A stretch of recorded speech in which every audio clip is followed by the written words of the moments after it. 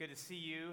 Happy homecoming. It's fun to be back on campus. I came here to Northwestern as a young, white, Midwestern evangelical Christian kid, and I had this understanding of Christianity that was oriented around a God who, while he was good and powerful and so on and so forth, was also militant and violent, actually endorsed the violent demise of people for his own accomplishments and for his desires, which was kind of a troubling thing for me, but I just kind of rolled with it and I accepted it.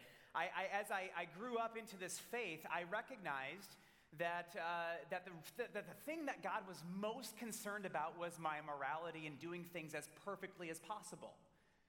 And so, as I read the scriptures and as I learned the story as a kid, what I began to recognize is God is hyper fixated on morality, and so disgusted was God that I couldn't do it right, or we couldn't do it perfectly, or we weren't faithful enough, that God had to come down here in human form in the person of Jesus and show us what perfected morality looks like. Ultimately, what I learned is that God had to actually wear God's own wrath on the cross. So God satisfied God's wrath on the cross, and now kind of remains aloof and distant and indifferent unless we screw up. And if we screw up, then God's going to come down and enact some kind of personal or corporate punishment on us. But ultimately, what God's doing is waiting for us to come and join him in heaven one day. What I realized is that my job then as a young Christian was to follow a Jesus who looked a lot like me, who valued the things that I valued. I had to somehow convince everybody else of the superiority of this God that I knew, all the while maintaining my morality, maintaining my safety, building my abundance, turning a blind eye to the things that make me too uncomfortable in the world, and holding on to hope for heaven.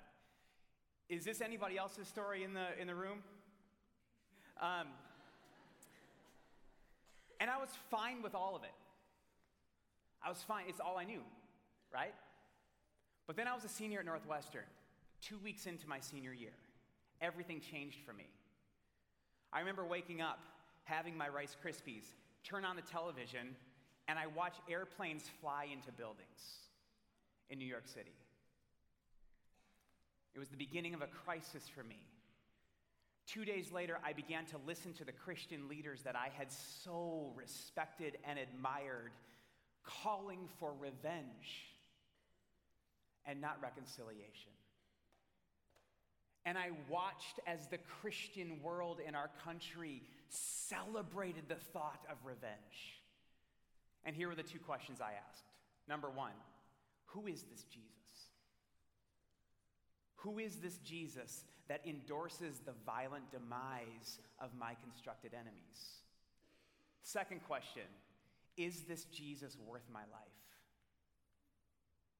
Super important questions. They projected me into a journey that I have been on ever since. I realized then, that day, 9/11, 2001, that I needed a better vantage point on Jesus.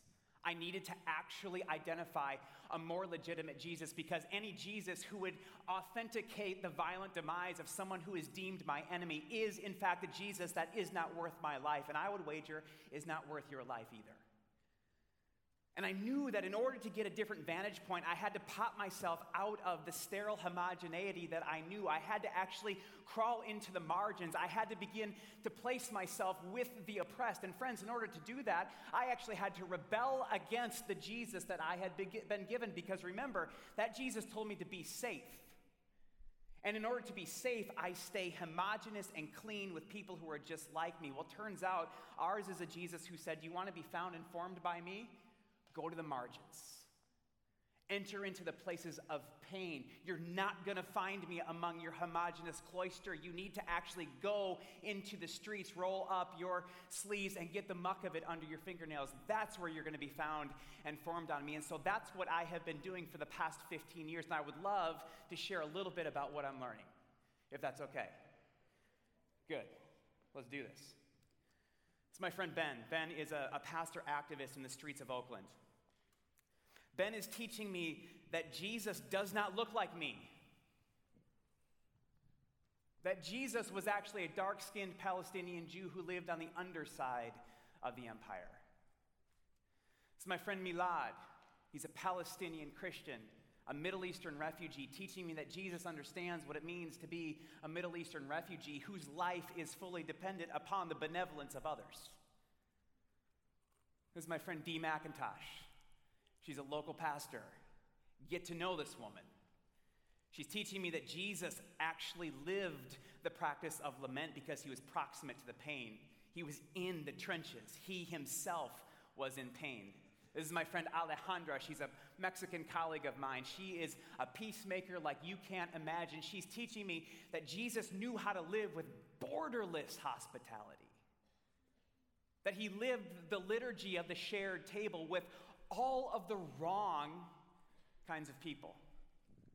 My friend Dominique, he's a pastor, theologian, activist in Chicago. He's teaching me that Jesus actually understood what it feels like to live in the chains of an unjust criminal justice system. He felt the flesh-tearing impact of the whips and ultimately became a victim of capital punishment so that we could be free. As I have been building these friendships, and not just in this kind of heartstrings kind of way, but actually joining them in the streets, following Jesus into the points of pain in the world, I am discovering a more legitimate Jesus. I'm discovering a Jesus who's worth my life. The Jesus that I'm discovering is a Jesus who was, yes, compassionate. Yes, he was loving. Yes, he was present, but he was creatively and intentionally nonviolent. This is a Jesus who spent his life so that others could be free, could flourish, could be restored, and be a part of restoration. And so let's talk about this Jesus a little bit. I don't know what your picture of Jesus is. Oftentimes, our picture of Jesus is that he was this nice, inoffensive guru that told people to be nice. And friends, I'm just going to go ahead and say that you don't get killed for saying be nice. You get killed when you defy systems. And so ours is a Jesus who actually stood in diametric opposition to any and every system that opposed the kingdom of God. I'll show you what I mean. Luke 3, go there, device or your Bible. Ready? We're going to move fast because we're on a clock. Luke chapter 3, we're going to start in the very beginning. Let me tell you who's on the scene in Jesus' day. There's this guy named Herod the Great, right? We know him. Herod the Great was a master visionary. He was a builder. The things that he built stand to this day. Unbelievable. But he was a paranoid, crazy politician. Crazy. Here's how paranoid he was. He had 10 wives and 43 kids. His favorite wife, her name was Miriam.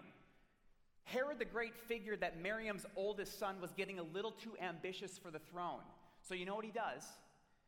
He brings Miriam, her son, and her mom into his bedchambers and has them all killed right in front of him so that no more life can come out of that bloodline.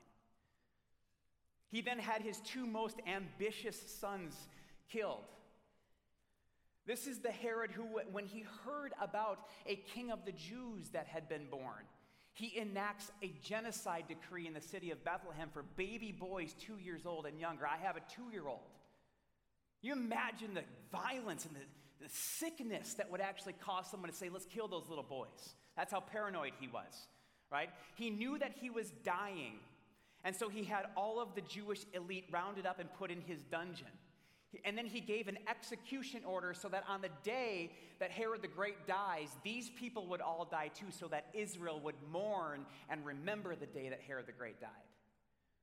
5 days before he died, he had his eldest son executed.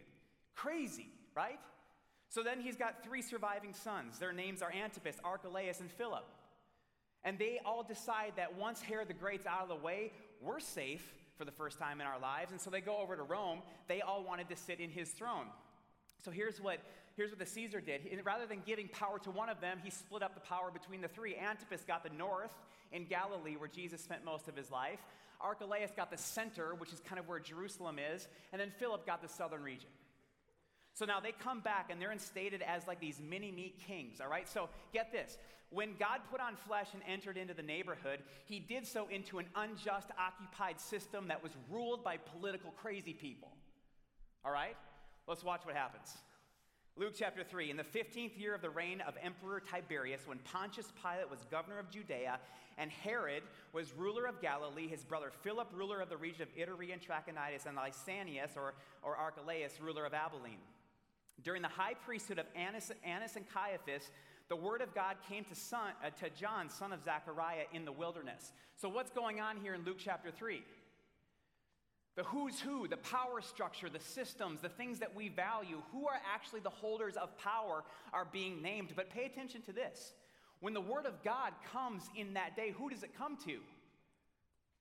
A nobody. It comes to a rag-wearing, locust-eating hermit in the desert. Apparently, God is not consumed with the systems and the structures that are so important to us. When God's word came down here, it came to a nobody. It came to somebody that we would probably deem mentally ill. We would write off. We would say that person is in the margins. That person isn't worth listening to. When God's word came, it came to that guy. Okay, jump over to verses 18 and 19. So with many other exhortations, John proclaimed the good news to the people, but Herod, the ruler who had been rebuked by him because of Herodias, his brother's wife, and because of all the evil things that Herod had done, added to them all by shutting up John in prison. We're talking about Herod Antipas, the one up in Galilee. Okay? We'll get to what happened here in a second, but ultimately what happens is the word of God comes to John the Baptist and he begins to talk about a better way. He begins to talk about a way of justice and restoration and hope. And in those moments, the guy that we would deem mentally ill becomes a threat to the empire. Isn't it something that the hermit becomes a threat to the power system? And so what does the power system do when it's defied? They silence the threat. They put John the Baptist in prison in Galilee. Go over to Matthew chapter 4. Matthew chapter 4, Jesus is on the scene in this time, okay? So John the Baptist, his cousin, has just been put into prison in Galilee. And so Jesus, it says in Matthew chapter 4, Jesus, hearing that John the Baptist had been put in prison in Galilee, withdrew to Galilee. Galilee is the most dangerous neighborhood in the world for Jesus at that time. And rather than retreating from it and going away, Jesus immerses right into the radical center of it. It's like Jesus is saying, you think you can silence this movement by taking out John the Baptist? You've got no idea what you're up against. Try taking me on. You're not going to silence this movement. And here's the thing. He showed up and he got right in the middle of it. We live with this myth of safety. Like the most important thing for us to do as followers of Jesus is be safe. But what we see in Jesus is that he enters into the most dangerous places because that's where restoration is needed.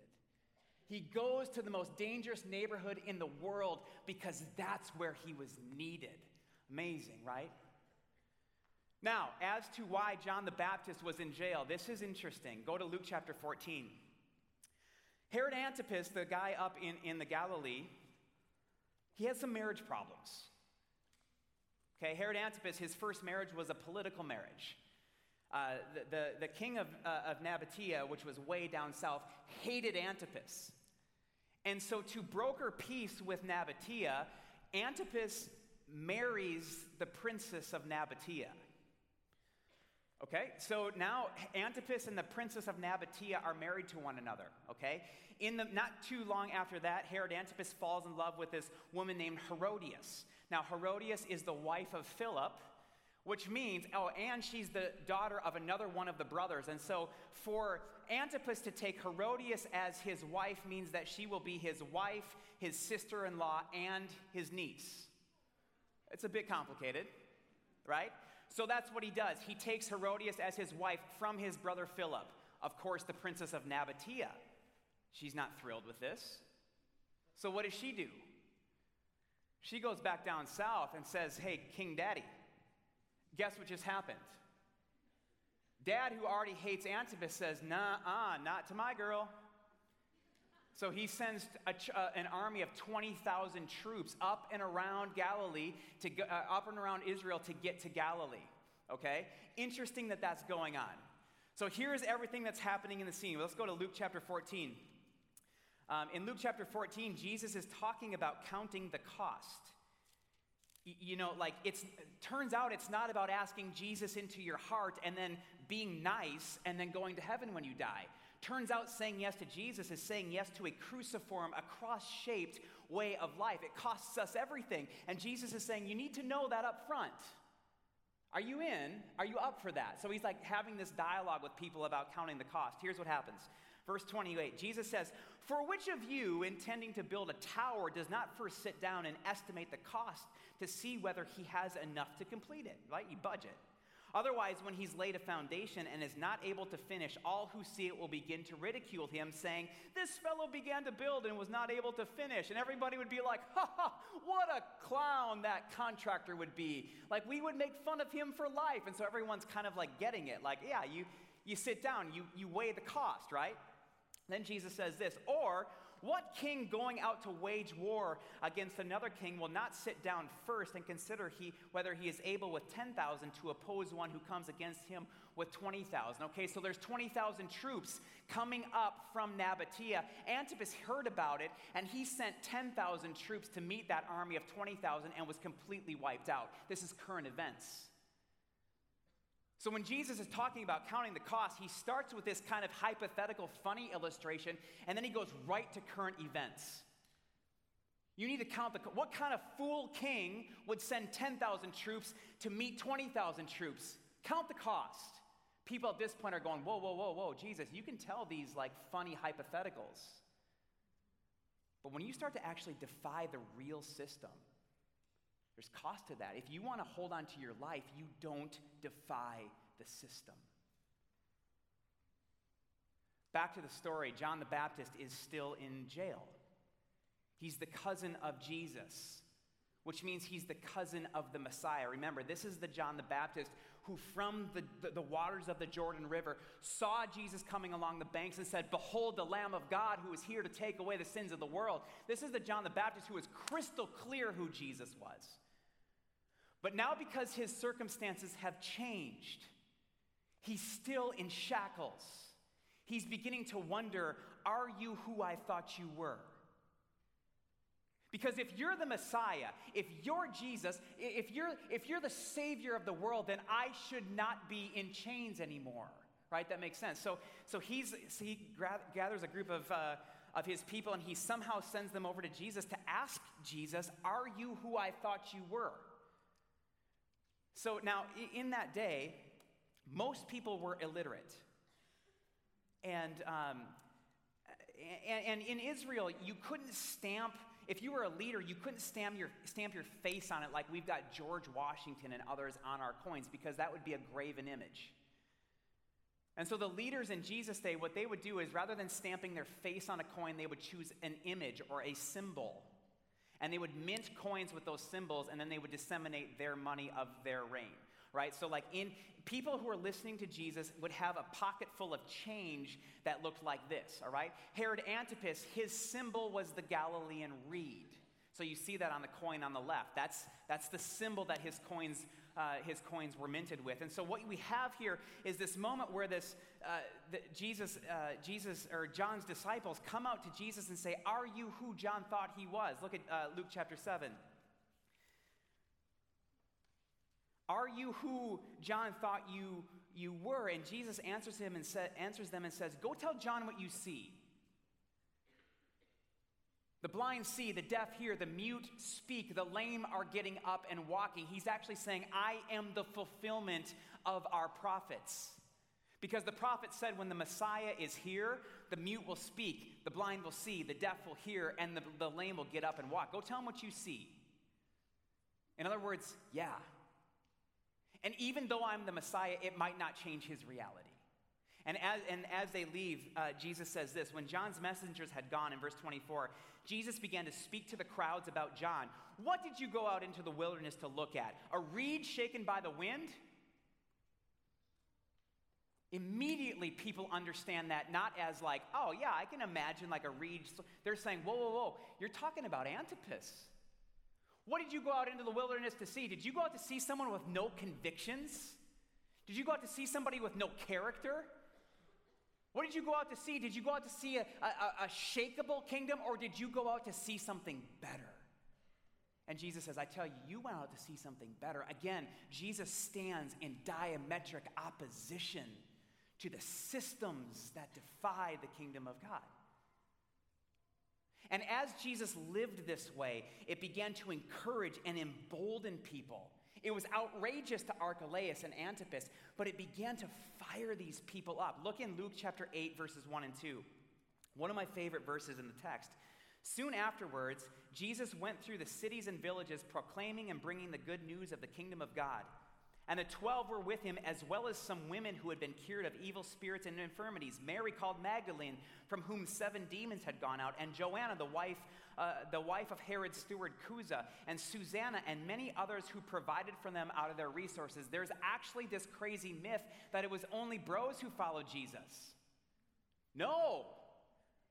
Women were intimately invested and involved in everything that was happening every day of Jesus' life and ministry. And so as Jesus was living this courageously defiant way of life, other people started to pick up on it. It shaped their lives too. Most notably, a community of women. The dudes aren't getting courageous. As a matter of fact, you remember a few chapters later, they all scatter. It's the women who begin to actually lay down their lives like they see Jesus doing. One of the women mentioned here, her name is Joanna. She's the wife of Chuza. Chuza was the manager of Herod Archelaus' entire estate. Remember, Archelaus was the ruler around Jerusalem. So something had happened in an encounter between Jesus and Joanna that reshaped her entire life. So much so that she went from wealthy and comfortable with the privilege of the status quo to actually leveraging her privilege and redistributing her wealth for those who were not yet flourishing. She began to fund Jesus' ministry. So get this, if you were to actually look at a list of donors in Jesus' ministry, Herod Archelaus would be right at top, channeled through Joanna, the wife of Chuza. Amazing. Like Herod Archelaus would be in the Platinum Club, the Golden Eagle Club, which is a beautiful irony. It's like God is looking down saying, kingdom come actually takes some resources. I'll redistribute money from Archelaus, right? Now, this isn't just Joanna like writing a check and throwing it away. This is Joanna at the cost of her life. Why? Because if Archelaus finds out that the salary that he is giving Chuza is being redistributed to Jesus, whom he hated, it's not just that Chuza loses his job, they lose their lives.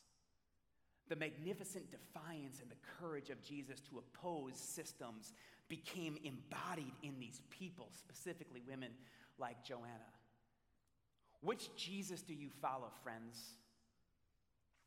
Do you follow a nice, docile Jesus who looks like you and values what you value? Or do you follow a magnificently defiant Jesus who will always stand diametrically opposed to the systems that are killing people? The answer to that question is critical. Why? Because the Jesus that we follow informs who it is that we're becoming.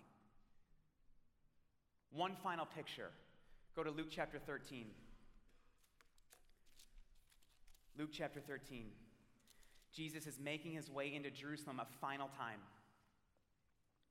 He's coming up over from Bethany, up over the Mount of Olives, and he's about to descend into the city of Jerusalem. And there are some Pharisees, there are some hyper-religious people who somehow have been so impacted by Jesus that they approach him.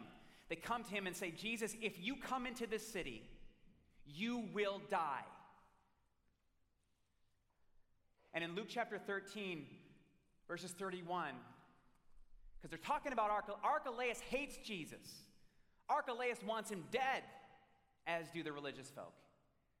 If you come in, Archelaus is going to kill you. And in 13:31, Jesus says, you go tell that fox that I'll be here today, and I'll be here tomorrow, and on my third day, I'll have my victory. Go tell that fox, right? In our day, what is a fox? It's characteristic of sly and cunning, right? Not in Jesus' day. In Jesus' day, a fox was someone who, it was an animal who in the wilderness would wait over in the bushes while a lion made the kill. And the lion would make a kill and have its fill. And then when the lion left, the fox would kind of prance over to the kill and start eating the kill and then kind of puff out its chest and look around like, yeah, I just did that. That was me. So in Jesus' day, a fox is a poser. It's a fraud. It's a wannabe. So Jesus is saying, you go tell that fraud That I will be here today, I will be here tomorrow, and on the third day I'll have my victory. But he doesn't stop there. If you continue in the text, he turns to Jerusalem and he says, Jerusalem, Jerusalem, how I've longed to hold you to me like a hen gathers her chicks, but you would not let me. So he uses a fox to talk about Archelaus and a hen to refer to himself. A chicken. What's the imagery of a chicken in today's world? Scared, timid, stupid, defenseless. A chicken, a hen, has really no claws, has no weapons to defend herself. But what is the only way that a hen can defend her chicks when a fox gets into the hen house? She spreads her wings over them and sacrifices herself so that they can live. This is a more legitimate Jesus. Northwestern, if your Jesus does not look like the cross, he's a Jesus that is not worth your life.